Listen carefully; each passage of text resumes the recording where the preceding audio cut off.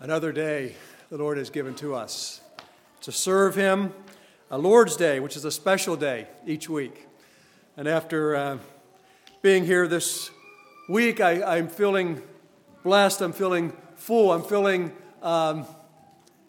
very blessed to be in the presence, again, of God's people. I've learned to know a number of you this week a little better, and very blessed in that. You've blessed us in many ways, your hospitality, your kindness to us, and we're glad we can meet again this morning in this way in God's house. It had been a trying time for Abraham. Warring factions in the surrounding community, surrounding area were wreaking havoc. 4 kings against 5 until finally the 4 kings overcame the 5 kings in the Dead Sea Valley there. And all of this may not have affected Abraham much, except that one of the conquered kings was the king of Sodom, where nephew Lot lived. And Lot and his family were taken captive, his goods were spoiled, and when Abraham received the news, he took 318 trained men of his household and set off after the victors and after their spoil. Well, Abraham overtook them by night and brought back Lot and the women and the other people along with their possessions. And upon his return, he met Melchizedek, and he paid Melchizedek 1/10 of all of his possessions. So yes, God had blessed Abraham, but life was not without its trials and its difficulties. And following that account, we come to Genesis chapter 15. I invite you to turn with me to Genesis chapter 15, where we plan to spend most of our time this morning. The account of the kings and Abraham that I just recounted was chapter 14. We come to chapter 15, Genesis chapter 15.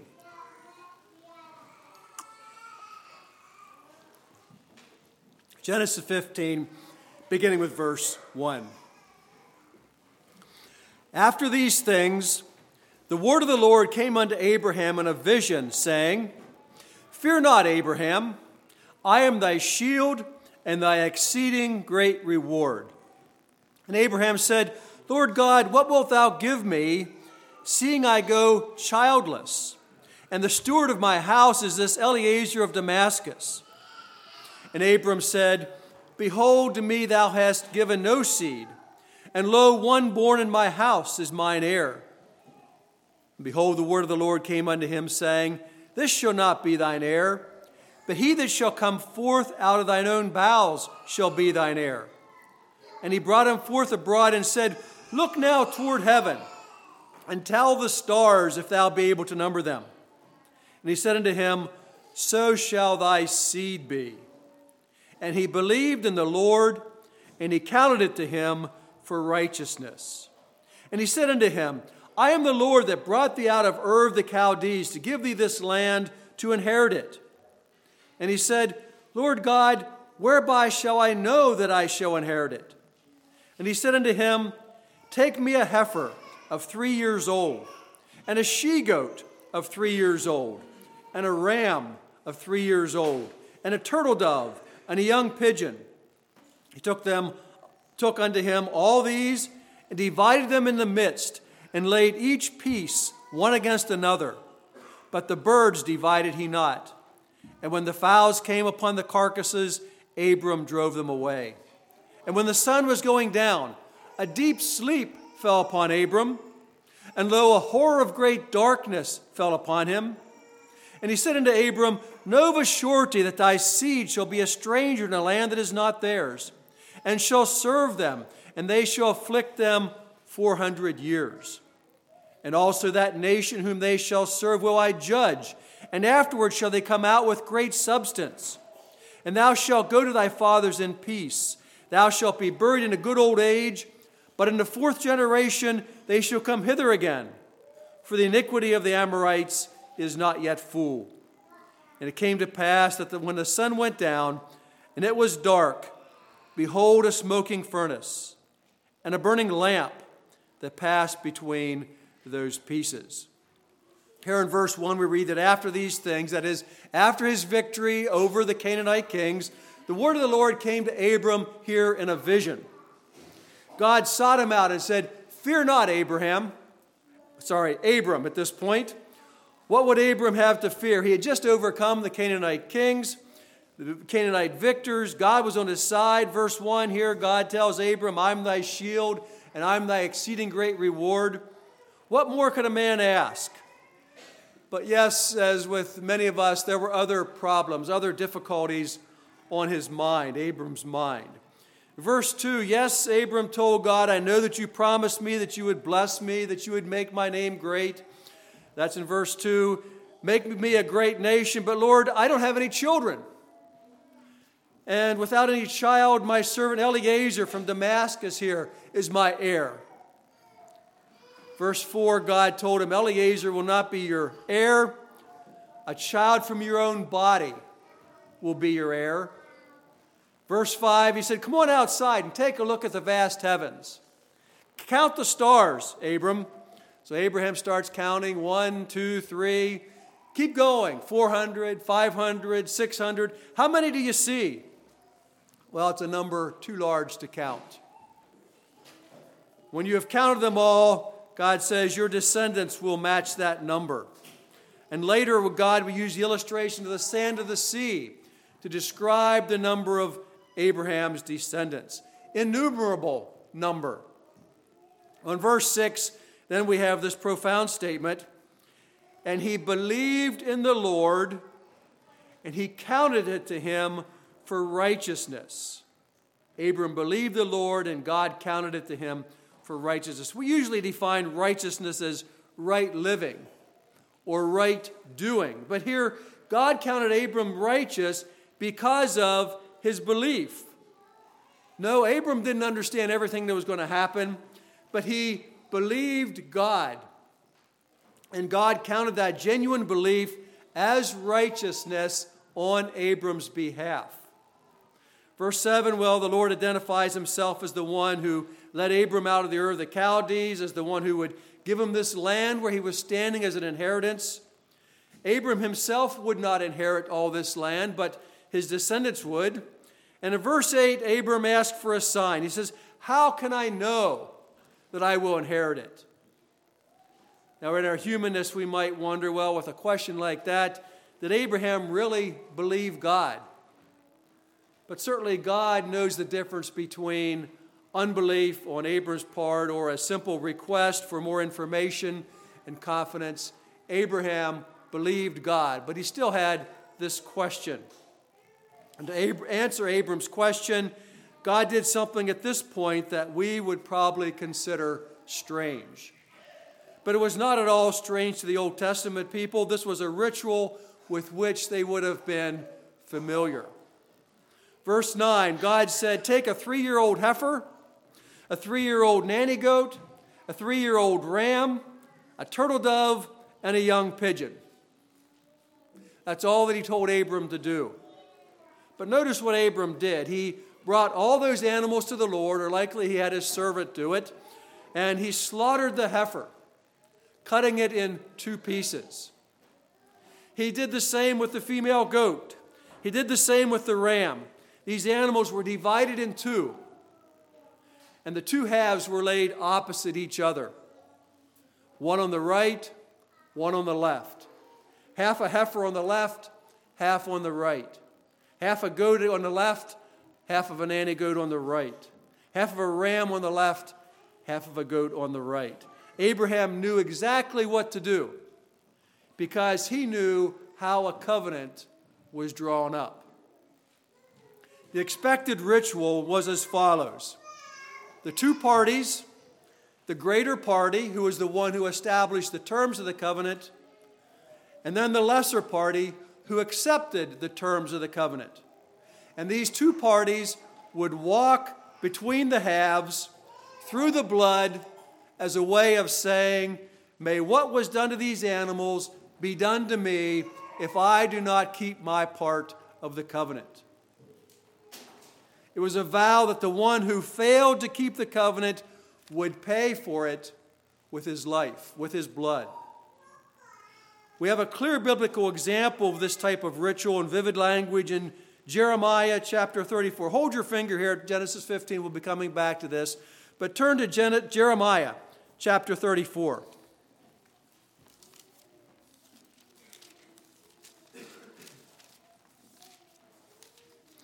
Jeremiah 34, I'd like to begin with verse 18. Jeremiah 34, beginning with verse 18. And I will give the men that have transgressed my covenant, which have not performed the words of the covenant which they had made before me, when they cut the calf in twain and passed between the parts thereof, the princes of Judah and the princes of Jerusalem, the eunuchs and the priests, and all the people of the land which passed between the parts of the calf, I will even give them into the hand of their enemies, and into the hand of them that seek their life, and their dead bodies shall be for meat unto the fowls of the heaven and to the beasts of the earth. Do we realize what's being said here? Here in Jeremiah, what had Israel done to deserve this judgment? Well, if we go back and look at the verses just prior to this, verse 16 and 17, Israel had broken a stipulation of the covenant regarding the treatment of slaves. They were guilty of violating the covenant. And because of the oath that they took part of the solemn covenant ceremony, God was holding them accountable. And they would give their lives for breaking their part, their half of the covenant. I could not independently confirm this, but historian Ray Vander Laan describes a blood path ritual that was supposedly common for arranging marriages in some Middle Eastern desert communities. He describes the lesser party, the bride's father, providing the animal and cutting it in half just as Abraham did in Genesis 15.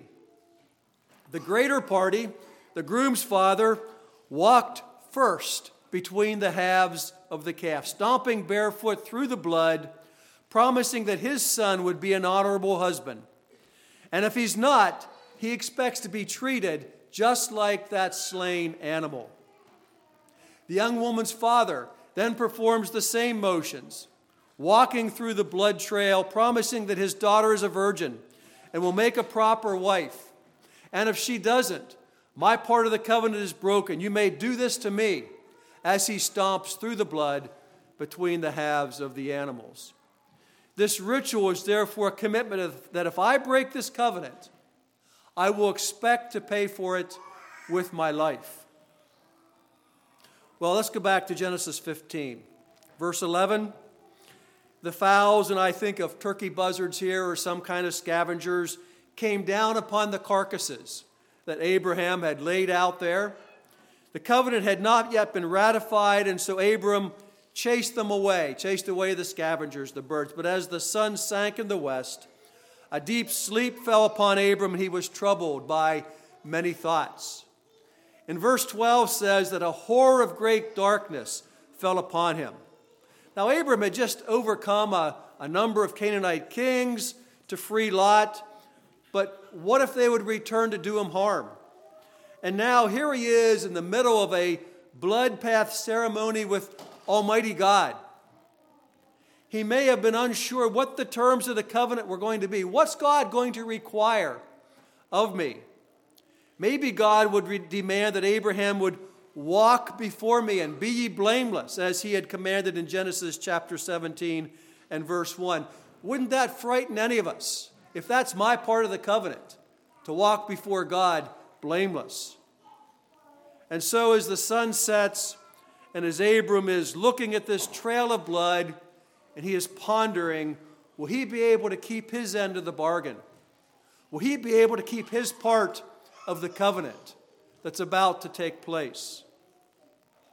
And as Abram looks on this situation in a state of trance, God appears in the darkness and tells Abram some of the future.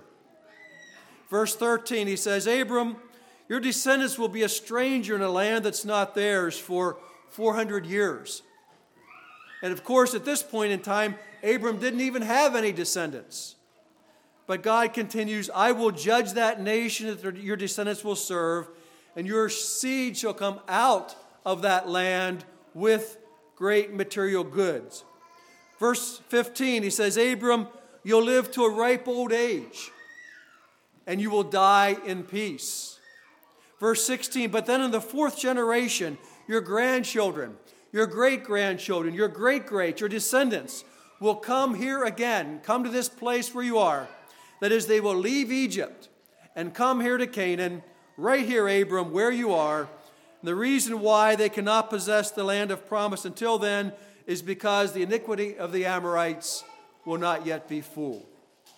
The term Amorites refers to the peoples that lived in the land of Canaan.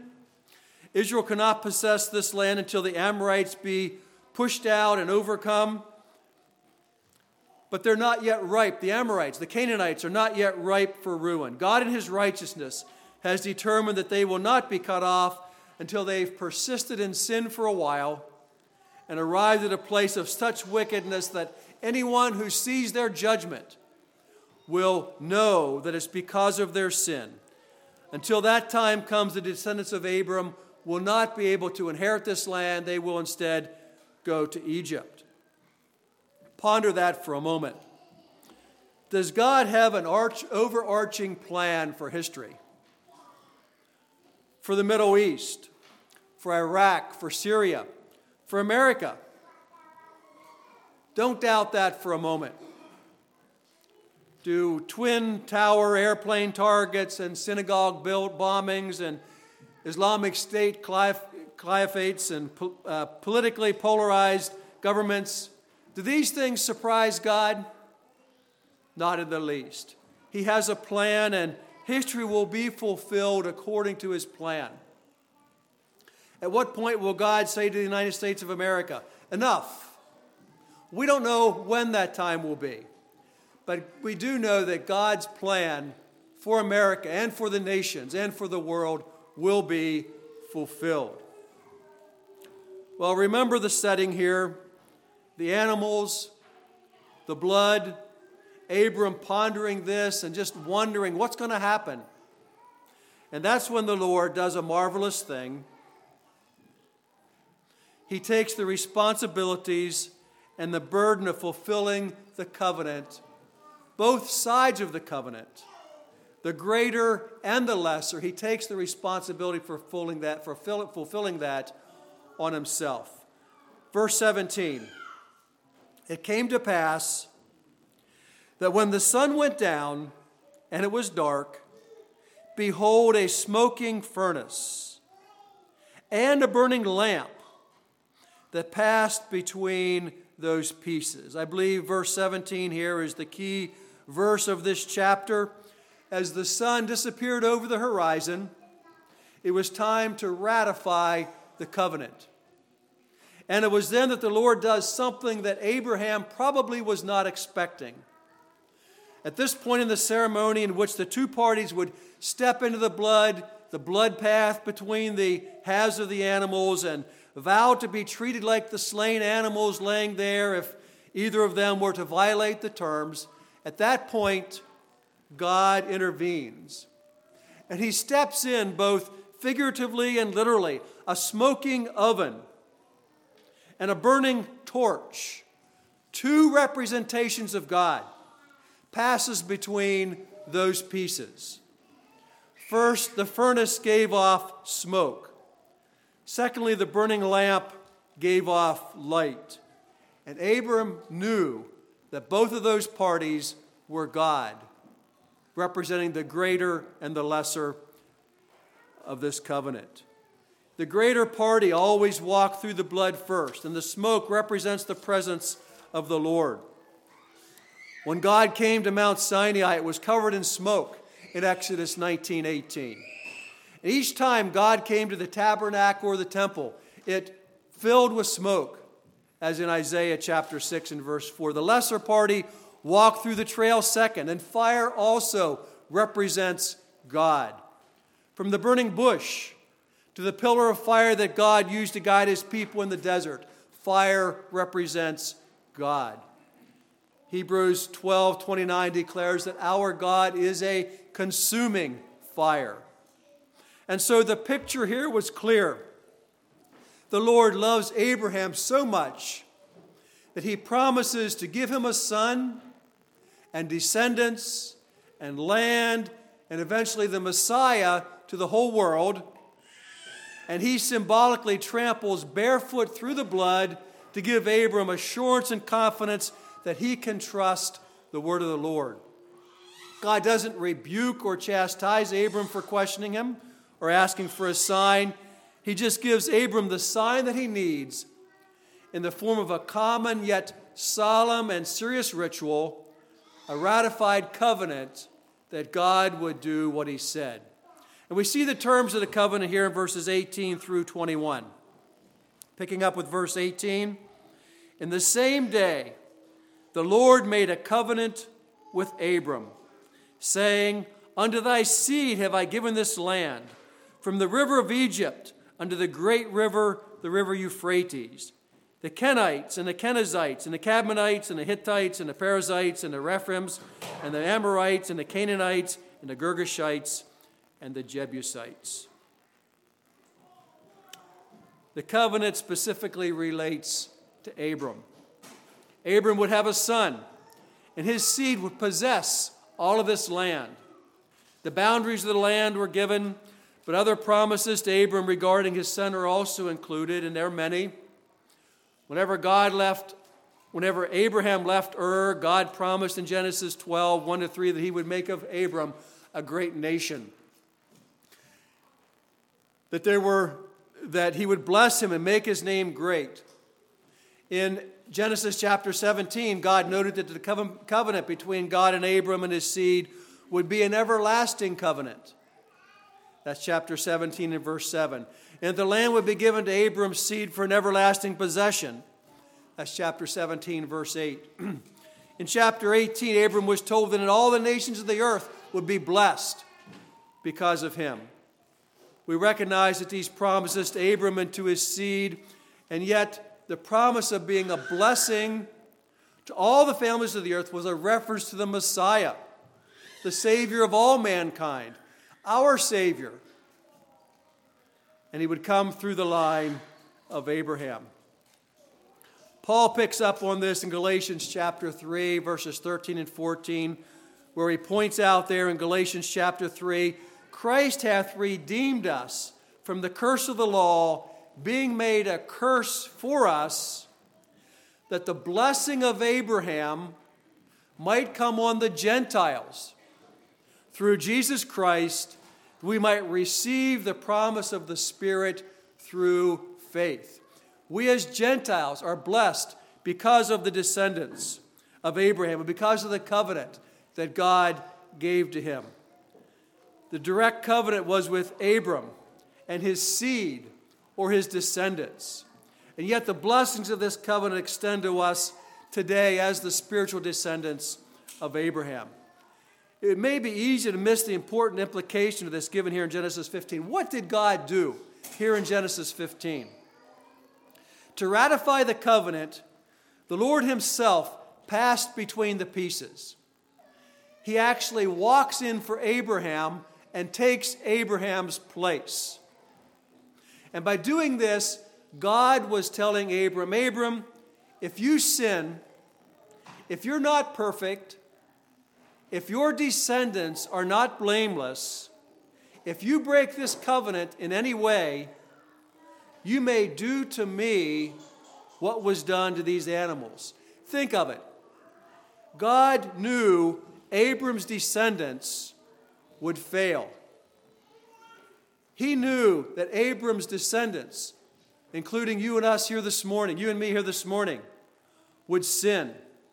And so at this point in time, God sentenced himself, that is his son, the Lord Jesus, to die in Abraham's place, and in your place, and in my place.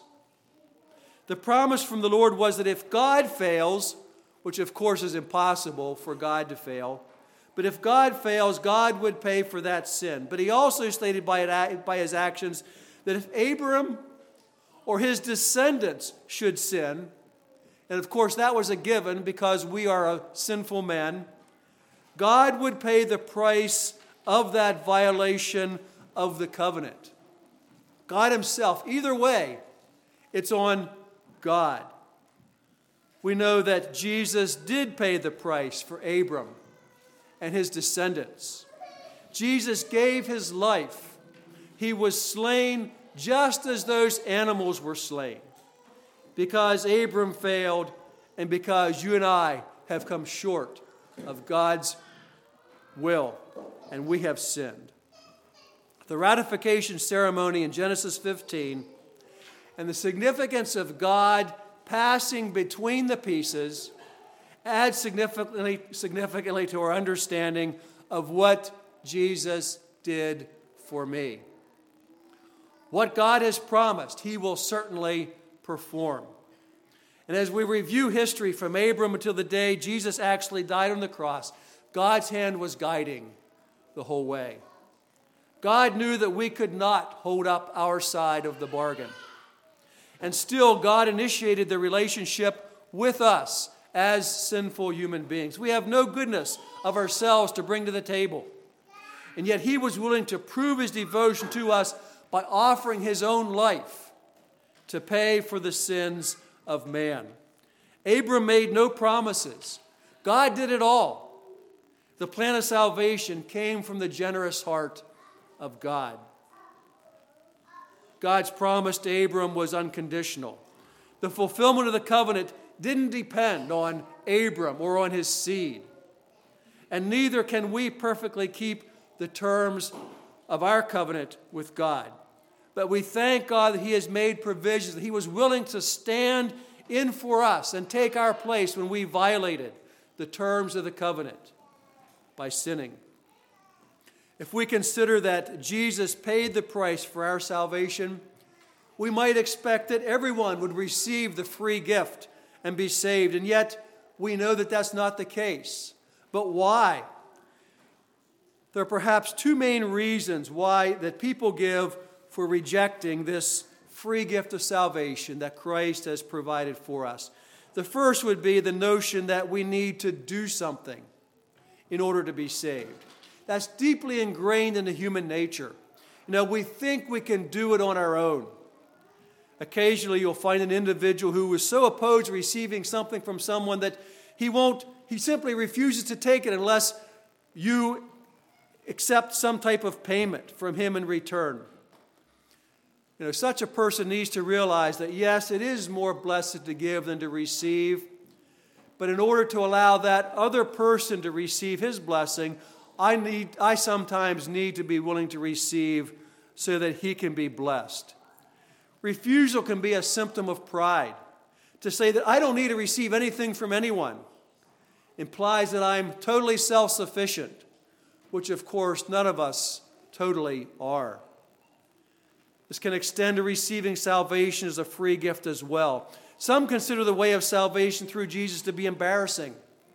When the Duchess of Buckingham was invited to hear George Whitefield preach, she responded this way. She said, "It's monstrous to be told that you have a heart as sinful as the common wretches that crawl on the earth. It's highly offensive and insulting," and she refused to go and hear him preach because she was above that. Ultimately, unfortunately, she's not alone in her self-righteousness. An aged Muslim and influential Egyptian spoke of his faith this way. He said, "All my life, I've obeyed the Quran. I've worshipped Allah faithfully. If after death I find that there's no paradise, as the Quran promises, I shall feel that I have been miserably cheated." Islam is a religion of works. You must earn your salvation. So is every other religion that you might name. Any man or woman who proposes to bargain to God for a place in his eternal heaven is going to be greatly disappointed. There's no way that we can earn our salvation. Unfortunately, many professing Christians will meet the same fate. We read in Matthew chapter 7, verses 22 and 23, "Many will say to me in that day, 'Lord, have we not prophesied in thy name? And in thy name have cast out devils, in thy name done many wonderful works. And then I will profess unto them, I never knew you. Depart from me, you that work iniquity.' Good works must be the fruit of our simple faith in Jesus Christ. Otherwise, they're all in vain. What a terrible fate for those who expect to earn their way into heaven. But there's another reason that many reject the free gift of salvation. Some have been deceived into thinking that they can earn their way there. Others reject the gift because of the cost of this gift is more than they are willing to pay. The high cost of a free gift. Sounds contradictory, doesn't it? But many scriptures would bear this out. Of course, we know that the cost was high for our Savior. It cost him his life. It cost him that pain and that suffering. But there's also a high cost for the one who takes the name of the Lord Jesus. Not in terms of money. The thief on the cross was saved without a penny to his name. But just as the cost to Jesus was extremely high, just those who accept the gift must be willing to pay the price. Turn with me, if you would, to Luke chapter 14. Luke chapter 14. I'd like to begin reading with verse 25. Luke 14, verse 25, and there went great multitudes unto him, and he turned and said unto them, If any man come to me, and hate not his father, and mother, and wife, and children, and brethren, and sisters, yea, his own life also, he cannot be my disciple. And whosoever doth not bear his cross, and come after me, cannot be my disciple. For which of you, intending to build a tower, sitteth not down first, and counteth the cost, whether he have sufficient to finish it? Lest haply after he hath laid the foundation, and is not able to finish it, all that behold it begin to mock him, saying, This man began to build, but he wasn't able to finish. Or what king, going to make war against another king, sitteth not down first, and consulteth whether he be able with 10,000 to meet him that cometh against him with 20,000? Or else, while the other is yet a great way off, he sendeth an ambassage, and desireth conditions of peace. So likewise, whosoever he be of you that forsaketh not all that he hath, he cannot be my disciple. Count the cost, Jesus warned. Be sure that you intend to finish. And he uses here the illustration of a man building a tower. A partially built tower is useless. It's an object of scorn and mocking. The wise builder will count the cost and make sure that he can complete it. In verse 33, the one not willing to forsake all that he has cannot be my disciple. That's a high price.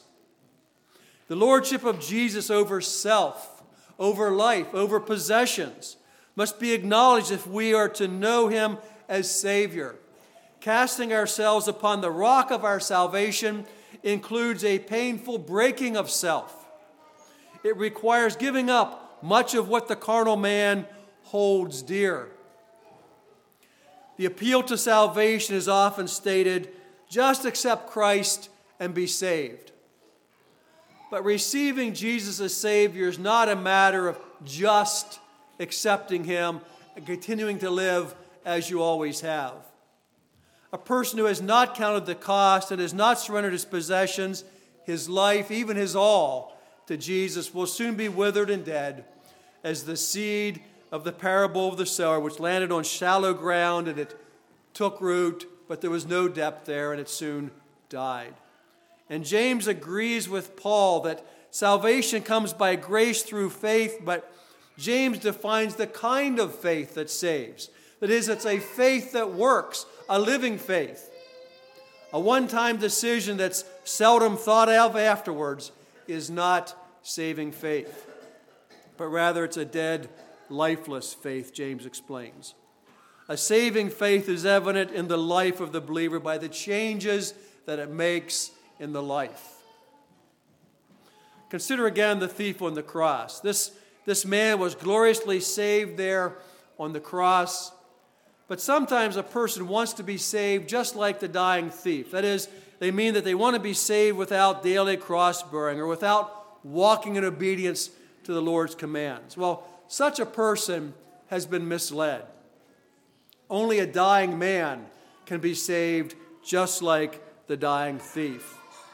This doesn't mean that God has different plans of salvation for different men, but it does mean that at whatever point in life one comes to Christ for salvation, the whole life from that point forward is changed by necessity, involved in a surrender to the Lord Jesus. Now, we thank the Lord that the dying thief was just as saved and will have the same dwelling in heaven as the rest of us. This allows us to proclaim the gospel freely, that whosoever will come, may come and be saved. But if the thief had met Jesus in the midst of his life, instead of at the gates of death, the demands of Jesus would have followed him as well the remainder of his life. You know, we don't expect a new believer to suddenly be a mature Christian man or woman. But the commitment of surrendering to Jesus will cause a new believer to enter into a lifelong process of growing in the Lord. We who have trusted Jesus as Lord and Savior many years, we still don't have a perfect understanding. We still need to grow, and we frequently even stumble and fall. We exhibit spiritual immaturity in many ways, but if we're truly saved, our heart will be open to Jesus, and the basic orientation of our life will be toward Him. However imperfectly it may be, we will acknowledge the lordship of Jesus over our heart, over our life, and it'll be evident in our life as we live day by day. It costs to follow Jesus. The emblem of our faith is the cross. Many Christians identify with Jesus' death, and that's appropriate. But there was also a cross for Peter. And there's a cross for Paul. There was a cross for James. And there's one for everyone who will follow Jesus. There's a cross for you and a cross for me. Luke 9:23, if any man will come after me, let him deny himself and take up his cross daily and follow me. It's costly to follow Jesus, but the cost of following self and Satan is even higher. One leads to eternal life. The other leads to eternal damnation. Why would anyone who has heard the gospel message refuse to receive it? It might be too easy. You know, some might say, I'll earn my salvation on my terms, with my works. Or it might be too difficult, too costly, the cost is too high. I'm not willing to pay all of that. I'm not willing to surrender my will and my life to Jesus. Jesus says, count the cost. From a financial standpoint, it's free.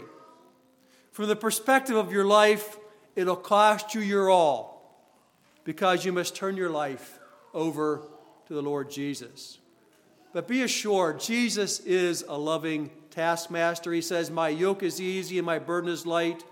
He said, take up your cross and follow me. Each one of us need to make that choice. It's not forced on us, but not making that choice for Jesus is to make a choice to serve Satan and self.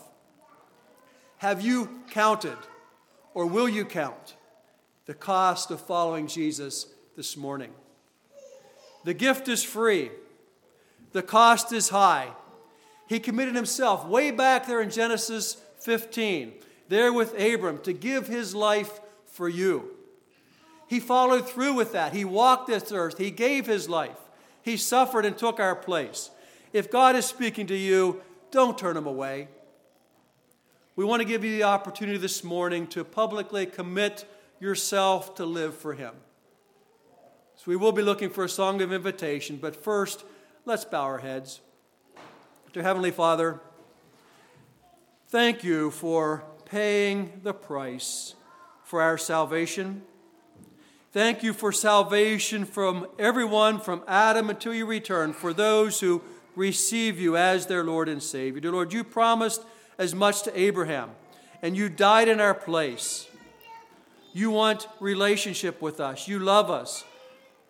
You gave your life for us, but the choice is ours, and we need to choose to give our life to you and walk in your way. Perhaps someone here this morning who has not availed themselves of the salvation that you offer. Lord, I pray that you would give them the courage, give them the strength to fully commit their life to you. If God is speaking and you would like to commit yourself to Jesus, I want to ask you to come forward as we sing an invitation hymn. I or one of the ministers here this morning would be delighted to pray with you and help you start on the new road. Or perhaps the Lord is speaking to you about your need to recommit your life to him. Coming forward isn't easy, but consider what Jesus did for you. He died for you. Will you live for him? Won't you come so that we can pray with you this morning? Stand or come forward this morning to take a stand for Jesus and begin committing your life to him. What number shall we sing? Christian hymnal number 303. And if the Lord is speaking to your heart this morning, won't you come forward to make a commitment of your life to him?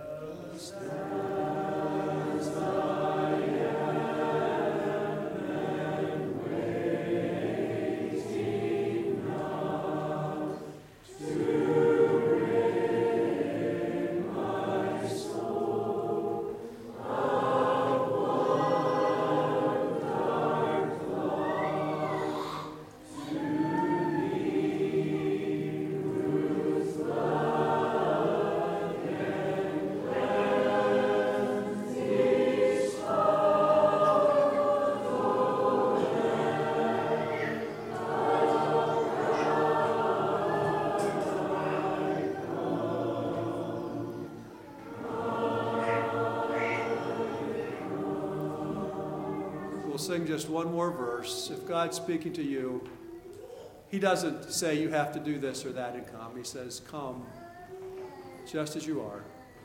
Certainly, it will make a difference in your life. It is a commitment. It will change. There will be changes required. But he says, come. I died for you. We'll sing one more verse. If the Lord is speaking to you this morning, won't you come?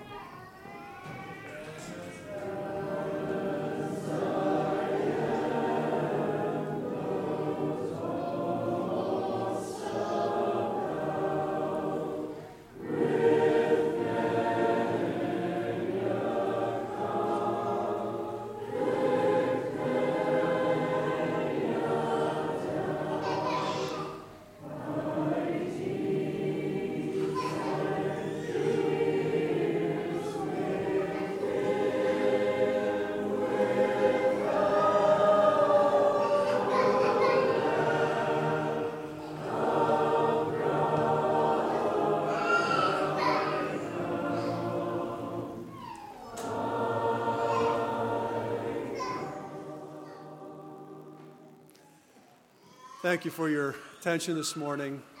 Let's never forget what Christ has done for us. This evening, Lord willing, I want to think about the subject, the wages of sin, with regard to Sodom and Gomorrah. It's been a privilege to be with you this morning. May the Lord bless you as you continue to serve him. I'll turn the service over to Drew.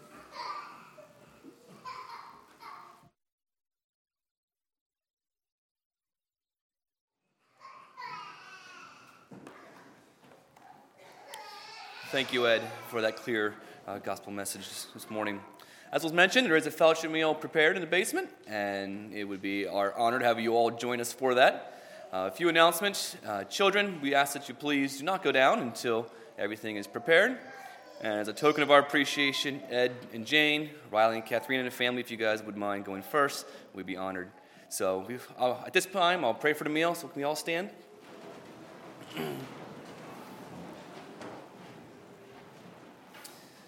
Father God, for all that you've done, we want to say thank you. And thank you for today, for beautiful weather, for everyone being here, for the hard work of the many hands that have went into preparing the meal for us. And Father, we thank you for their hard work. Thank you for the food, and would you bless it to our bodies. Bless our time of fellowship. May it be a sweet-smelling savor to you as you sit upon your throne, high and exalted. Dismiss us with your peace, with your protection, and bring us back here safely again tonight. We ask this all in your name. Amen. So once it is ready, I will announce, and then we'll go forward from there. So you guys can enjoy fellowship here till then.